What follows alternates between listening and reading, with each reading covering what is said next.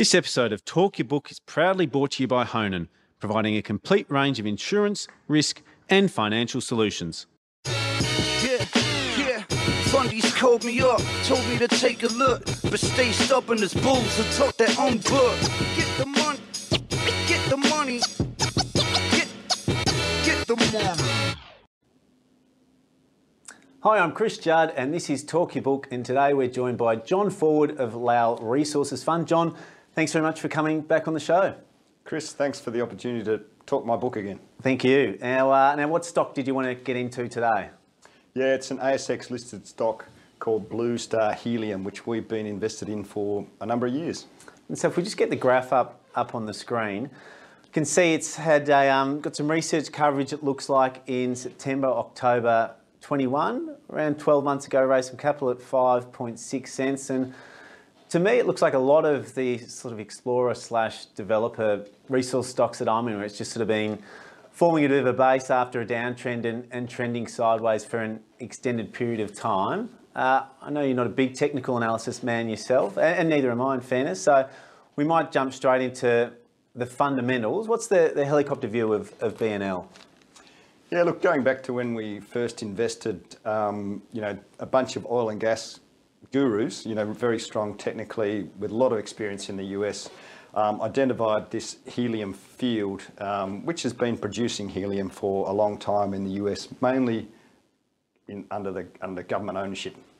And they identified that on the flanks of this field there was some really good helium showings, but didn't have a lot of data, and in particular they didn't have seismic, which is almost your most important tool when it comes to drilling for gas. And they didn't have seismic because the helium field is trapped by something called an evaporite, which is a carbonate sequence, and the seismic can't penetrate through that, so you can't see what the structure's like. So they're doing mapping on surface, but they really didn't know what was there. There was a few old wells with some high-grade helium reported out of them, but look, there was a risk there. So the risk was getting the permits to drill and then drilling in the right spot. Okay, we thought, yep, look, those two risks are something we're prepared to live with, and we invested, and they've actually mitigated those risks and successfully put them to bed over the last few years. So look, hats off to the company. They've done a fantastic job. And US-based assets and incredibly high grades. So for a real mining minnow, there are a couple of nice starting points. Yeah, indeed. So the Model Dome, which was the historical producer owned by the Bureau of Land Management, I believe, in the US, had grades of north of 7-8%, out of a reservoir which all the consultants and gurus describe as a beautiful reservoir. It's low pressure and high permeability, so you basically need less than the pressure of a bike tyre to release that gas, and it flows beautifully. So those grades, comparable to, say, the biggest producer in the world is Qatar Gas, and they produce high helium as a co-product with their methane gas, and their grades are about 0.7%, and we're talking 8%, sometimes even higher than that, in some of the ground that Blue Star Helium's got. So what's that? That's an order of magnitude greater than what most helium is produced at. So we might jump into the project specifics in a minute, but maybe it might be a good idea to start off with helium itself, and what are the industrial properties that helium's used for? Yeah, so I don't know if people remember their periodic table from chemistry class at school, but hydrogen, helium, lithium, beryllium. So helium is the second element on the periodic table, which means it's the second lightest element, that we know. And that means it's really, volatile is not the right word, but it can escape really easily. If you've got an average sort of a seal on a pipe, it'll find its way through it and disappear. It doesn't just go into the atmosphere, it's off into outer space.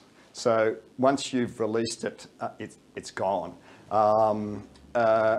But those properties, some of those chemical properties or physical properties that it has, are what makes it so special and unique. So everyone knows about helium in party balloons, But the biggest use is actually in making MRI medical scanning machines, which is obviously a sector that's growing a lot.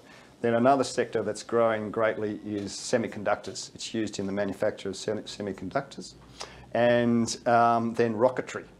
And Elon Musk is shooting up rockets all the time. It's used to purge the engines and tanks for rockets. So while it's a fairly boutique commodity, it's actually got a huge number of really big growth end-use sectors.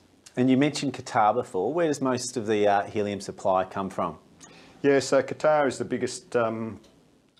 biggest producer because it is, if not the biggest, one of the biggest gas producers, and as mentioned, has a very small quantity of helium that comes with its natural methane gas.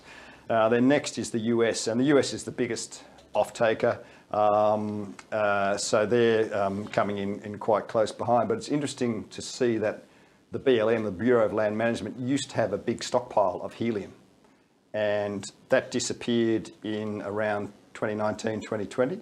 Then there was a swap mechanism that the BLM were using.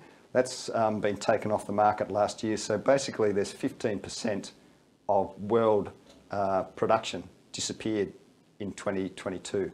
And as a result, we've seen the price, some of the, it's not a transparent market, but some of the prices reported have just really skyrocketed. And ballpark, what sort of changes have we seen in the prices over the last 12 months for helium? Yeah, well, when we first got involved, we were, or maybe even only 12, 18 months ago, we were talking about $250 US an MCF.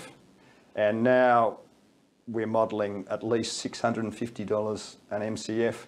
And some of the prices reported are in the thousands. Difference depending on which geography you're selling into, is that? Yeah, definitely. Yeah, so US being the biggest market, the Blue Star guys in Colorado are really well placed geographically. But also there's a difference in concentration. So if you go to something called 5 nines, which is a purity of 99.999%, you'll get $6,000 an MCF. If you have, say, 98% purity, then you'll probably get in the, at the moment, you'll probably get in the high hundreds, $600, $700 an MCF, which is still, we'll talk about the operating costs soon, I suppose, but it's still a fantastic margin if you can get those prices. And you mentioned, so it's produced usually as a byproduct from natural gas, but the shale gas in the US doesn't produce any helium, is that correct? That's correct, yeah. So as we know, there's been a big shift in the US to produce natural gas from shale gas, and that doesn't produce any helium. So while demand for methane natural gas is growing stronger and stronger, and the issues around Ukraine and Russian gas, etc., a lot of the new gas, shale gas, is not doesn't come with any helium. So that's another factor that's pushing the price up. And so maybe let's dig into Blue Star Helium's Las Animas development plan and what that's saying more broadly. Yeah, so one of the things we really like about it is it's low capex, and the formation that the helium is in is actually very shallow, 1,000 feet. So what's that, 300 metres?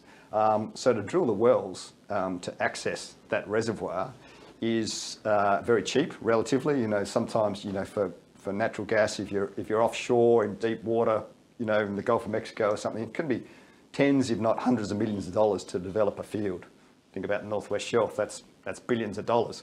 These guys, you know, they can just drive up, do the agreement with the landholder, poke down you know, they've got to use a proper gas rig with the blowout preventers, etc. But yeah, it's in the hundreds of thousands of dollars to drill these wells, and then hooking them up is to a gathering system, and a processing system is also very low cost as well. So it's. And when you're saying low cost, to put it in perspective, the numbers they're sort of putting out in their presentations are sort of $2.9 million to turn on first production at the Voyager discovery. So for a $50 million market cap company, it's very doable, isn't it? I mean, absolutely. They've got the cash in the bank now. They've got $6 odd million in the bank, Aussie dollars in the bank. They could do it with their cash in the bank, and they're talking about a timetable which would see first development in the second half of this year and first production in the second half of this year.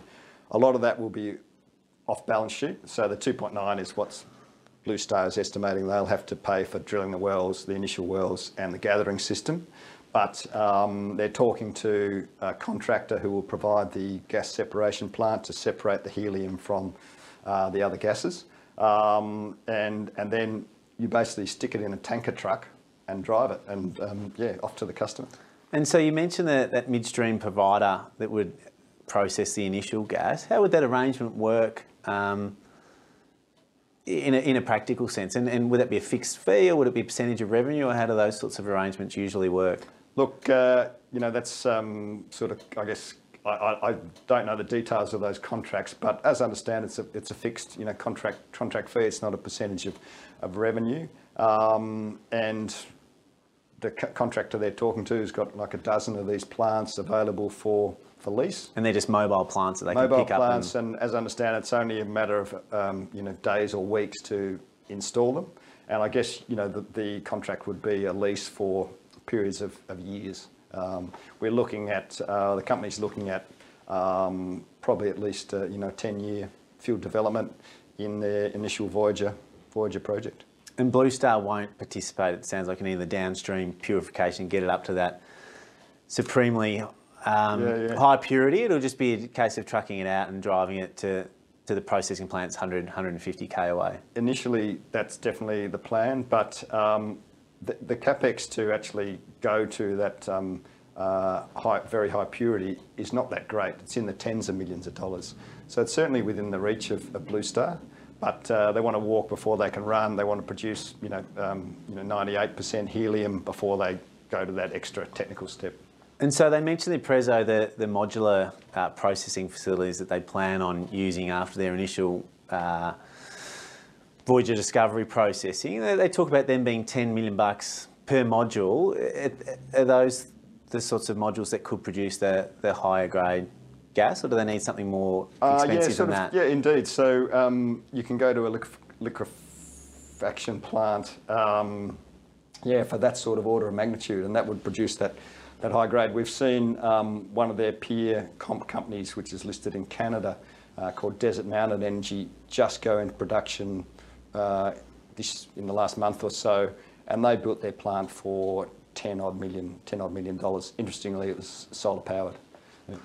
And they're classed as green helium. I can't keep up with hydrogen. There's about 8 different colours, isn't there? There's green, there's black, there's gold, there's brown. I'm not sure how many colours of helium there are, but they're classed as green. I mean, does that improve likelihood of getting the various environmental approvals you need? And is it classed very differently to fracking, which I know in the US is a very political issue? Yeah, so there's no fracking involved.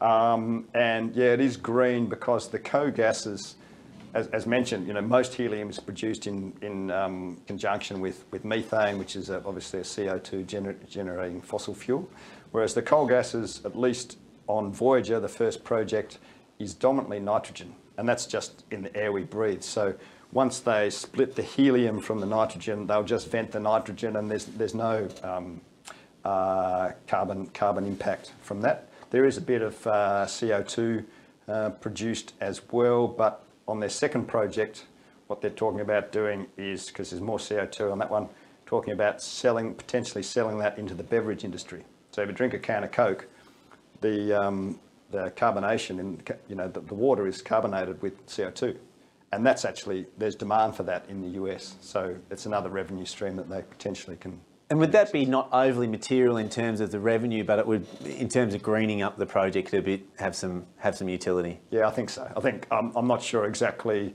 but it'd sort of be an order of magnitude less in terms of revenue. But yeah, certainly instead of venting CO2, you'd like to find a home for it. And so you mentioned market cap around $50 million. They had $6 million or so in cash last quarter. But if they produce second half of this calendar year, they might be touch and go if they can last that long without a raising. In terms of EBIT, have you done any back of envelope numbers on what that phase one could deliver for the company? Yeah, so that $2.9 million of initial capex with ongoing capital of, say they drill one more well each year, because these wells, the production will decline about 1/3 every year, so you've got to keep drilling to access more gas. And using that $650 US and MCF price, we get EBITDA of somewhere in the order of 25 million US net to Blue Star. And yeah, obviously if you use higher prices, then that can go up. That sounds really interesting. So maybe before we let you go, maybe tell us a little bit more about Lowell and where people can find you if they want more information. Yeah, thanks, Chris. So Lowell's a listed investment trust, trades on ASX under the code LRT. We've been around for 20 years, we've been listed for 5, and we just focus on this sector, which is the junior exploration and development sector in commodities. And everything from precious metals, gold, right through to gas and helium. So yeah, we're looking for the 10 baggers. Yeah, hopefully. So are we, John. So are we. Thanks, mate. Yeah. Thanks very much for coming on the show. Really enjoyed it. Thanks for having me, Chris. This episode of Talk Your Book was proudly brought to you by Honan, who go beyond a transactional insurance broker to deliver better outcomes for their clients. If you're enjoying Talk Your Book, make sure you subscribe to Chris Judd Invest.